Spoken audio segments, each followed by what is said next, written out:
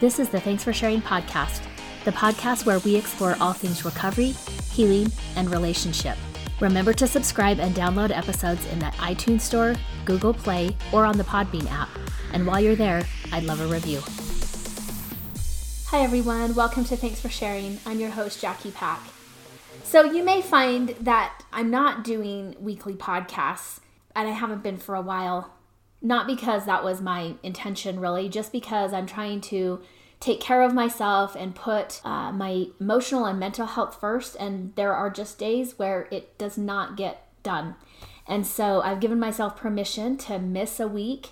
I don't know that I've missed 2 weeks in a row, but that's just what's going on. I've had a few people ask, because I've been pretty consistent in the time that I've done a podcast with doing weekly podcasts. And I've just had two this year. It's one of the things that I've just decided I can't keep up with. And if that's one of the things that gets moved off of my plate, then I've given myself permission to do that. Already I'm starting this new week.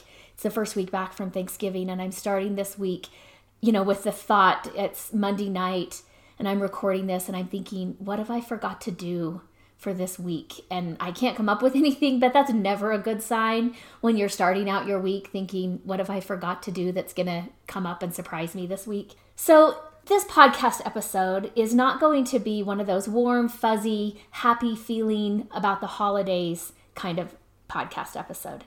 And every year as a therapist, when the holidays come around, it can be bittersweet. And every year I have clients who are not in a holiday, festive, celebrating, gratitude kind of space.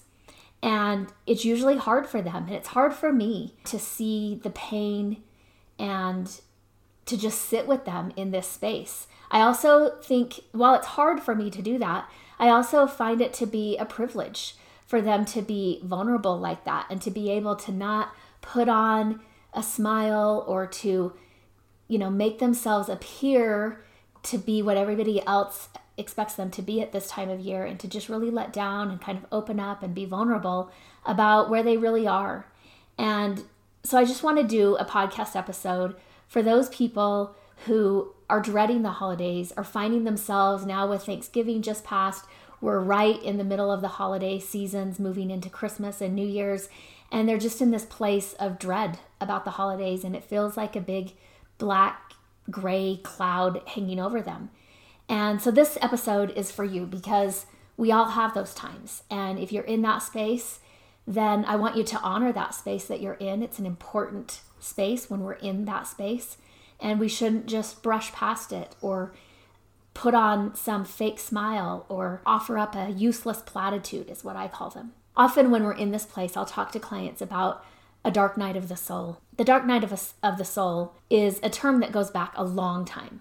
Dark night of the soul was given retroactively to an untitled poem written by the 16th century Spanish mystic and poet St. John of the Cross, where he describes in this poem the anguish of the separation of an individual's soul from God while he was imprisoned for his unconventional religious beliefs. Now, it's a term that's used to describe what one would call a collapse of a perceived meaning in life, an eruption into your life of a deep sense of meaninglessness. The inner state, in some cases, is very close to what we conventionally call depression. Nothing makes sense anymore. It's hard to find purpose to anything. Now, there's an excellent book. It's a heavy book. It's a weighty book, but it's an excellent book entitled The Dark Night of the Soul by Thomas More. And he talks a lot in there about the dark night of the soul, and actually the purpose and the invitation that the dark night offers and extends to us. And that in our current culture and our current society, often we want to just kind of slap a Band-Aid on that, or, wash over it with a fresh coat of white paint and pretend that that's not there. And we don't see the invitation. We don't see the extended hand from the shadow side of ourself, this dark night of the soul. Thomas More says, I reserve the expression dark night of the soul for a dark mood that is truly life-shaking and touches the foundations of experience, the soul itself. But sometimes a seemingly insignificant event can give rise to a dark night. With dark nights, you always have to be alert for the invisible memories, narratives, and concerns that may not be apparent on the surface. So a dark night of the soul actually goes beyond depression. Sometimes, though, we may think of it as depression if we're glossing over it, if we're not seeing the extended invitation to us. Anyone can go through a period of sadness or a challenge that is so deep-seated and tenacious that it qualifies as a dark night of the soul.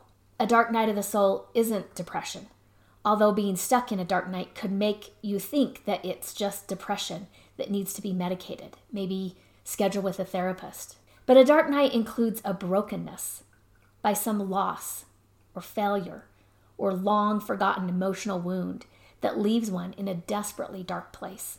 Faced with a dark night, many people treat it like an illness, right? It's just depression. They may, like I said, take medication or schedule an appointment with a therapist, looking for the reason behind this.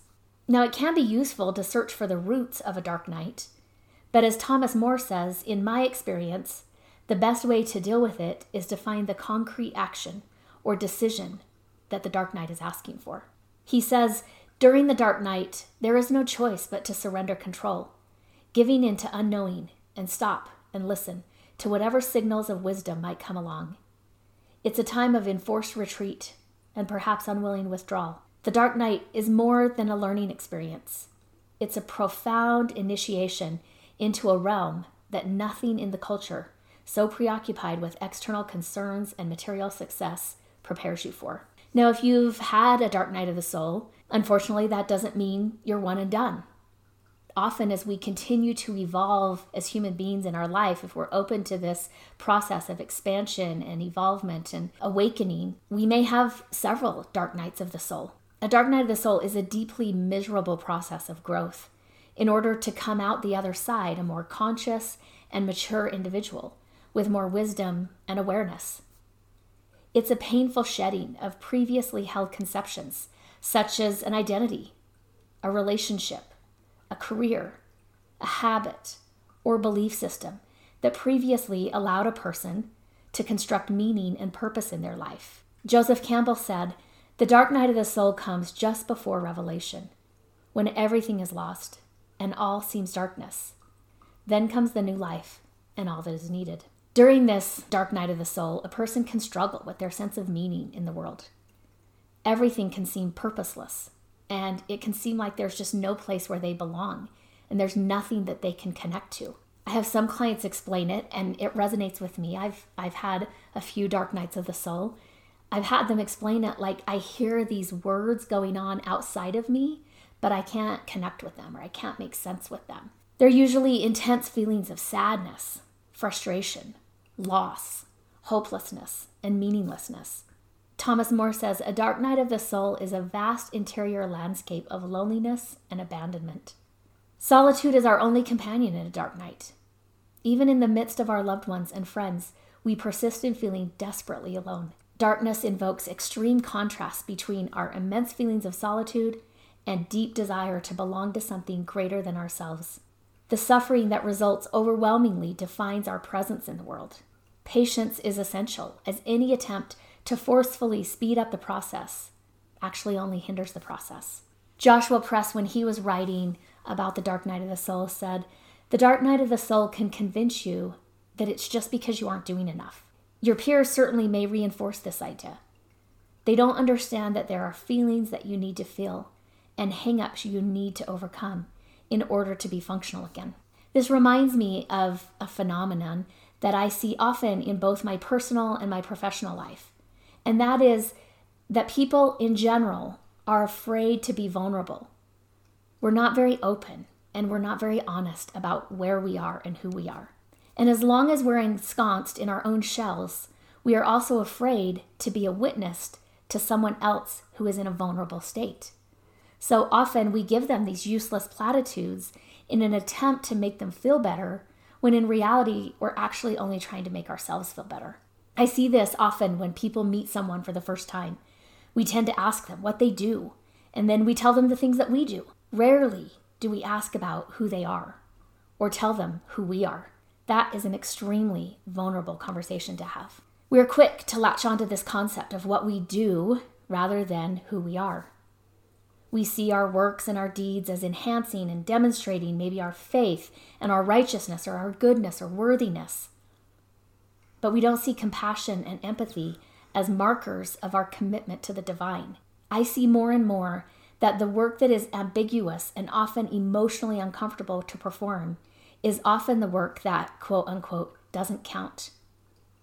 It literally, this emotional work, this deep, dark work, literally goes uncounted in the daily tally of all the things that must be met.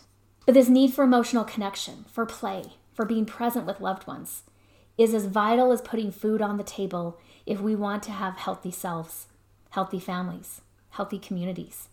As Joshua Press wrote, one thing to remember is that you don't need to be more, you need to be more. Several years ago, maybe about 4 or 5 years ago, I can't do the math right now, I'd have to think about dates to put an exact year to it, but it was around 4 or 5 years ago, I was going through one of these dark nights of the soul, where the constructs that I had been handed at birth and in my childhood that helped me to make sense of the world and to help me kind of construct my perspectives started to collapse.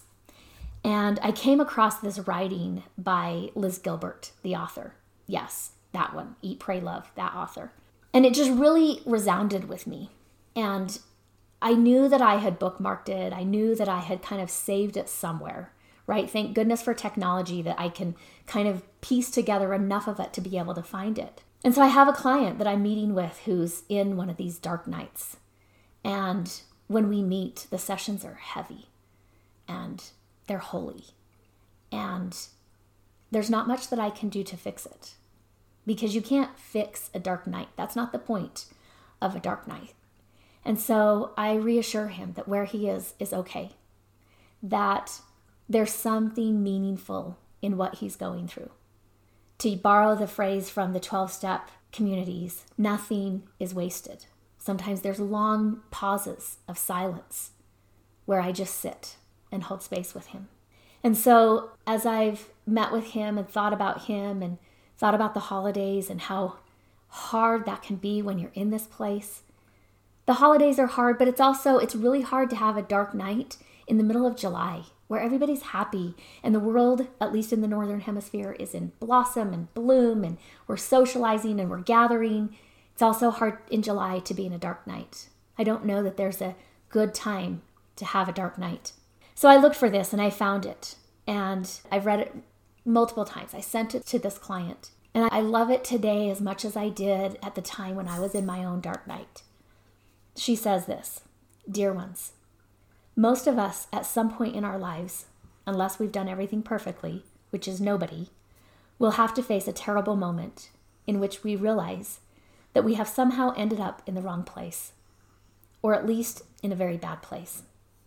Maybe we will have to admit that we are in the wrong job, or the wrong relationship, with the wrong people around us, living in the wrong neighborhood, acting out on the wrong behaviors, using the wrong substances, pretending to believe things that we no longer believe, pretending to be something we were never meant to be. This moment of realization is seldom fun. In fact, it's usually terrifying. I call this moment of realization not this. Because sometimes that's all you know at such a moment. All you know is not this. Sometimes that's all you can know. All you know is that some deep life force within you is saying, not this, and it won't be silenced. Your body is saying, not this. Your heart is saying, not this. Your soul is saying, not this. But your brain can't bring itself to say, not this, because that would cause a serious problem. The problem is, you don't have a plan B in place. This is the only life you have. This is the only job you have. This is the only spouse you have. This is the only house you have. Your brain says, it may not be great, but we have to put up with it because there are no other options. You're not sure how you got here, to this place of this, but you sure as hell don't know how to get out. So your brain says, we need to keep putting up with this because this is all we have. But still, beating like a quiet drum, your body and your heart and your soul keep saying, not this, not this, not this. I think some of the bravest people I have ever met were people who had the courage to say the words, "Not this," out loud, even before they had an alternative plan. People who walked out of bad situations without knowing if there was a better situation on the horizon. People who looked at the life they were in and they said, "I don't know what my life is supposed to be, but it's not this." And then they just left. I think of my friend who walked out of a marriage after less than a year and had to move back in with her mother, back into her childhood bedroom, and face the condemnation of the entire community while she slowly created a new life for herself. Everyone said, "If he's not good enough for you, who will be?" She didn't know. She didn't know anything about what her life would look like now, but it started with her saying, "Not this." I think of my friend who took her 3 young children away from a toxic marriage, despite the fact that her husband supported her and the kids financially. And the 4 of them, this woman and her 3 children, all slept in one bed together in a tiny studio apartment for a few years while she struggled to build a new life. She was poor. She was scared. She was alone. But she had to listen to the voices within her that said, "Not this." I think of friends who walked out of jobs with no job waiting for them because they said, "Not this." I think of friends who quit school rather than keep pretending that they cared about this field of study anymore. And yes, they lost the scholarship. And yes, they ended up working at a fast food restaurant while everyone else was getting degrees. And yes, it took them a while to figure out where to go next. But there was a relief at last in just surrendering to the holy, non-negotiable truth of not this. I think of friends who bravely walked into AA meetings and just fell apart in front of a room full of total strangers and said, "Not this." I think of a friend who pulled her children out of Sunday school in the middle of church one Sunday because she'd had it with the judgment and self-righteousness of this particular church. Yes, it was her community. Yes, it was her tribe. But she physically could not be in that building anymore without feeling that she would explode. She didn't know where she was going spiritually or within her community, but she said, "Not this," and walked out. Rationally, it's crazy to abandon a perfectly good life, or at least a familiar life, in order to jump into a mystery. No sane person would advise you to make such a leap with no plan B in place. We are supposed to be careful. We are supposed to be prudent. And yet, if you keep ignoring the voices within you that say, "Not this," just because you don't know what to do, instead, you may end up stuck in "not this" forever. You don't need to know where you're going to admit that where you are standing right now is wrong. The bravest thing to say can be these 3 words. What comes next? I don't know. You don't know. Nobody knows. It might be worse. It might be better. But whatever it is, it's not this. Isn't that amazing? Oh, when I just read that, as I've read it over the past week, it reminds me of where I've been, things that I had to say, "Not this." And some, I said it with courage and I said it with conviction. And other times, I whispered it, right? I only said it to my husband, or I only said it to myself. And it brings back the heaviness and the hardness and the challenge and where I am today and how I got here. There is the possibility that you emerge out of it into a transformed state of consciousness. Life has meaning again, but it's no longer a conceptual meaning that you can necessarily explain. Quite often, it's from there that people awaken out of their conceptual sense of reality, which has collapsed. Thomas More says they awaken into something deeper, a deeper sense of purpose or connectedness, with a greater life that is not dependent on explanations or anything conceptual. It's a kind of rebirth. The dark night of the soul is a kind of death. What dies is the egoic sense of self. Of course, death is always painful, but nothing real has actually died, only an illusory identity. Now, it is probably the case that some people who have gone through this transformation realize that they had to go through that in order to bring about an awakening. Often, this is part of the awakening process, the death of the old self and the birth of the true self. You now go around the universe without any longer interpreting it compulsively, as an innocent presence, I remember when I was young, I was 14 or 15. I've talked about it before on this podcast when my mom was in the hospital for the better part of the summer.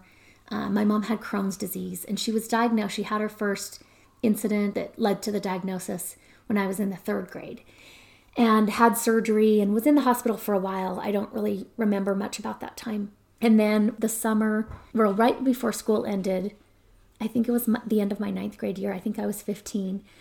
She had another flare-up and it was a pretty bad flare-up. And she ended up in the hospital. And over the course of different events and different infections she developed and a reaction to a medicine and different things like that, she was in the hospital for the better part of 3.5 months, something like that. She came out, by the time she came out of the hospital, my next school year had started. And so I remember during that time period, I didn't really talk very much about that time period. My older sister had a job, and so she was working a lot. I've mentioned before, my dad, I don't even know where he was. He was never home. He was quote unquote working. And so I was home in charge of my 4 younger siblings for most of that summer. And I didn't really talk to anybody about how I felt about it or what I thought about it. But I remember I had one friend named Joette, and she would talk to me about it. And she wouldn't just accept, sometimes people would talk about it and I'd maybe give them a factual update. And, they'd move on with that information that I gave them. But Joette didn't. Joette wanted to know how I felt. And when I didn't really have the words to explain how I felt, Joette would imagine how she would feel if she were in my shoes. And she would tell me how she would feel if she were in my shoes. And her mom kind of had an inside scoop on things that was going on with my mom that maybe I, as her child, didn't have because I was a kid, right? And so I remember one night, Joette called me and something had happened with my mom. I think this was when she had a really bad reaction to the medicine that they had given her, a new medicine that they had given her. And Joette did not know that I did not know this, but she had overheard her mom talking with some neighbors and some people who knew the situation on the phone. And so she rang me up right away and called me to see how I was doing. And I remember her saying to me, how are you doing with the fact that your mom just almost died? And I was like, what? And I remember, at that age, kind of having this belief, again, I was given this construct, right? That if I was good enough, if I was worthy enough, and that if I prayed hard enough, that God would answer my prayer. And I had been praying most of the summer, right? That nothing would happen to my mom. And I kind of had this immature, maybe, faith that God would not take my mom from us because he would never leave us with my dad. That he knew how bad my dad was and he would never do that to us. And so I remember reassuring Joette, right? I don't think that I really told her about these prayers that I was having as a teenager, young teenager. But I remember saying no, it's fine. She's going to be fine. And I don't remember the time frame. I want to say maybe it was a week later. That was a time in my life where time didn't really make sense to me, or it wasn't really being counted the way that time normally is counted. So I want to say maybe a week later, I was watching the news and there was a story of a family who the father had murdered the wife, and I think 2 of the kids and then 2 of the older kids, one was I think around my age and the other one was a little bit older, but all of the children were minors. So the 2 older children, the teens, had survived. I don't think that they were home at the time. And then the mom and 2 of the younger kids had been murdered by the dad. And that's a horrifying story. But I remember watching that on the news and this belief that I had, right? This construct that I had that somehow I was safe and that God was looking out for me just kind of erupted and it didn't exist anymore. And I remember thinking, surely these 2 teenagers, again, one was close to my age, couldn't have done anything bad enough that God wouldn't keep their mom alive and would leave them with their dad. Now, obviously, he probably went to prison. I don't really remember a whole lot more of the story or really watching or keeping informed on the story because I think it broke me in some ways. And I knew that I wasn't more special than those kids. And that I knew that there was this fragility to life, and that there was unfairness that happened. And I remember that was probably one of the first dark nights of the soul. Even though, I was 15, I was really immature, but it started some cracks in the foundation that I had been given as a kid to make sense of my world and to make sense of me and my family in this world. So like I said, when we go through these dark nights of the soul, and usually if we've gone through one, there's the possibility that we're going to go through another, you go around the universe no longer interpreting it compulsively as an innocent presence, as being the center of the world's happenings. You start to look upon events and people with a deep sense of aliveness. You sense the aliveness through your own sense of aliveness. But you're not trying to fit your experience into a framework anymore or into a box. So what are some tips for dealing with a dark night? Well, I would say one of the first is don't waste time in illusions and wishes. Take it on. Know that you're there. Keep your sense of worth and power. Keep your vision intact, but let your darkness speak and give its tone to your bearing and to your expression. Allow yourself to feel what you're feeling, even if nobody else around you can connect with that or knows what that's doing or wants to tell you how to quickly get out of it or how to solve it. It doesn't work that way. You don't know what comes next. I don't know what comes next. Nobody knows what comes next. There will be people who will offer you answers. And you might think that that'll make it better. It might actually make it worse. But if you're in this place of not this, know that this is a dark night. And unlike our timetable, it lasts usually longer than just one night. And it's heavy, and it has meaning, and it has purpose. And allow yourself to go through it.